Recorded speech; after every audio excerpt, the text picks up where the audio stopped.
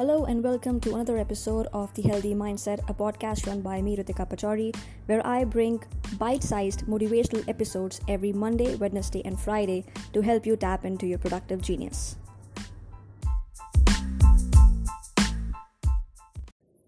Hi, this is Ritika Pachori. Welcome to another episode of The Healthy Mindset, and today I'm going to talk about 5 habits of highly successful people. Now, these are the things that I have observed in my life, people who are around me and who are very successful in their respective fields, and these are the things that they do.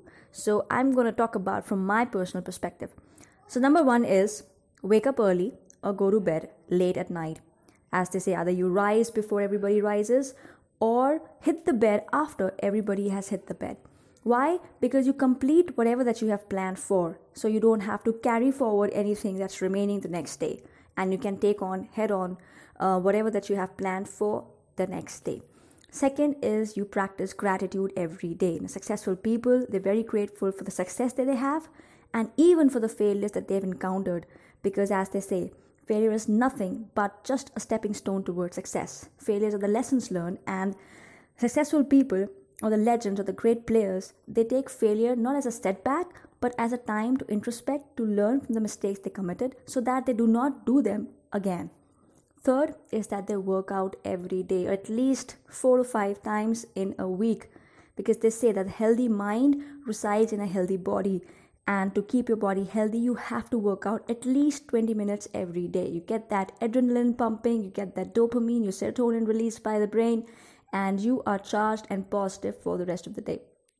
Fourth is that you take time to introspect, that whatever you have been doing, whatever processes, whatever field that you're in, maybe you're an entrepreneur or maybe you're a sports person, and you reflect on your game, you reflect on the process that you're working on, and you make sure that whatever loopholes are there, that you fill them. You take positive action towards it. And this kind of feedback is required because you really need to be at the top of the game. So every successful player introspects, makes sure that the feedback that they're getting is something that they can work upon.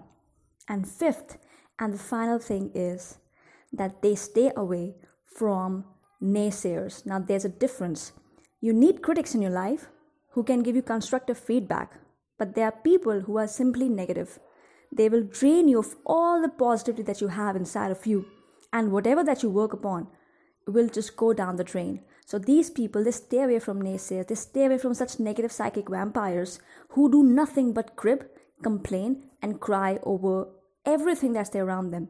They say genius finds a solution to the problem, but naysayers, well, they have a problem for every solution. So if you want to be in the A league, if you want to be running with the giants, if you want to be called a legend, maybe not a legend, but yes, somebody who is a better version of yourself. You definitely want to be a better version of yourself. So you have to follow these 5 principles. This is something that I'm trying to follow in my life. Am I a great player? Well, not yet. Will I be a great player? Oh, definitely someday. Because I am relentlessly working on myself, on my game, on my mindset, on my health set, on my heart set, like Robin Sharma always says. And one day definitely I will be there if I keep working on it relentlessly. And this is the same wish I have for you. Keep working on these things, and definitely one day you will be a better version of yourself, because I always say that every day is a new day, is a new opportunity for you and for me to work on ourselves, on our mindset, on our positivity. So I hope you liked this episode. If you did, please share it with your friends and family, because I always say at the end of the episode, we need more positive heads on this planet.